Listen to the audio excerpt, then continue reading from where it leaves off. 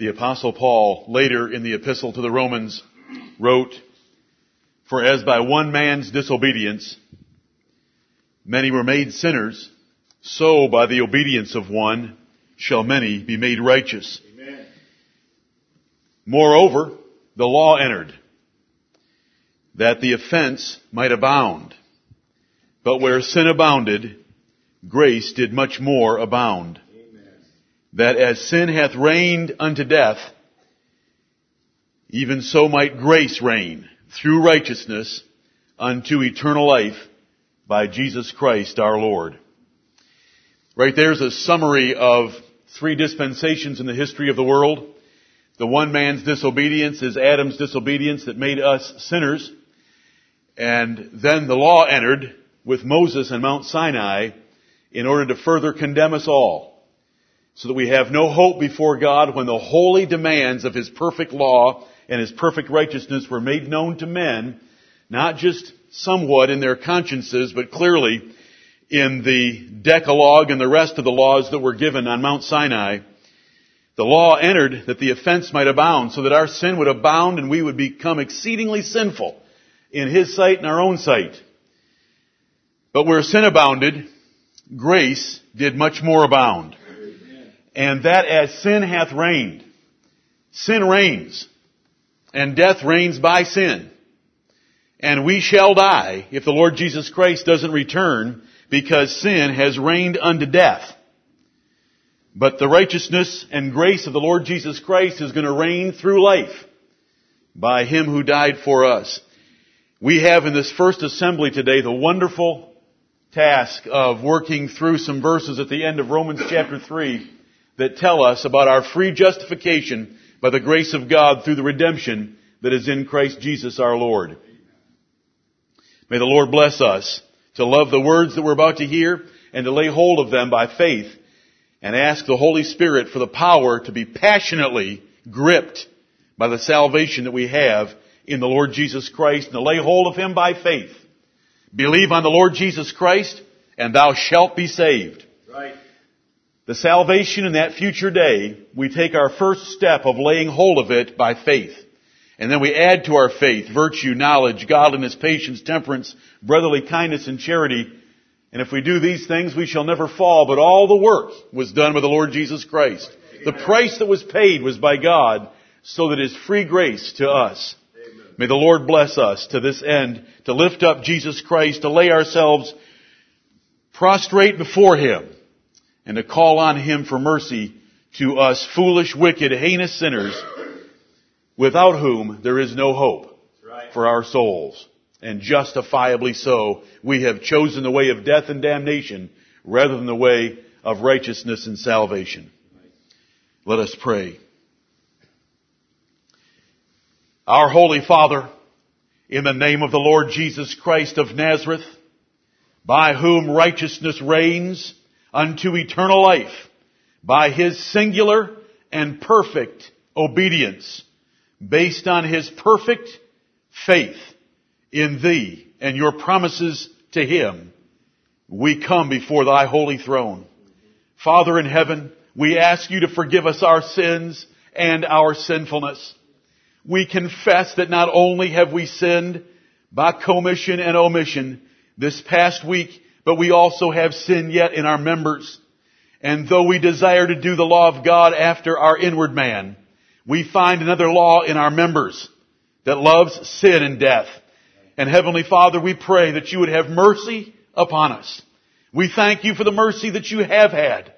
But we pray for mercy in this hour, that our souls will be humbled, that they will be enlivened by the Holy Spirit of God to lay hold by faith upon the Lord Jesus Christ, who is our only hope of eternal redemption. Right. And we thank Thee, Lord of heaven and earth, that before the world was made, You chose us in Christ Jesus with all spiritual blessings placed there upon His shoulders and not ours, that we might receive the adoption of sons, the forgiveness of sins, and an eternal inheritance with Thee forever. We thank Thee for the hope of glory. And Heavenly Father, we thank Thee that it is a gift given by free grace. And all we do is believe the promises to know in our own hearts and to assure our hearts before Thee and others that we are Thine. We believe that whoso shall confess that Jesus Christ is Lord, God dwelleth in him and he in God. And we understand the order of your gracious salvation, but we ask that this day you would call forth our faith in a greater measure. With the disciples of old, we pray, Lord, increase our faith. Heavenly Father, we want to love the Lord Jesus Christ more than yesterday, more than last Lord's Day, more than last year. Bless us in this assembly to see Him clearly, to love Him dearly, and to thank Thee profusely, for we are bound to do so, for that great salvation that you have set forth for us, chosen before the world began, but manifest in these last times for the comfort of our souls. We thank Thee that we have knowledge of this great transaction, and we pray that we would live in the light of it.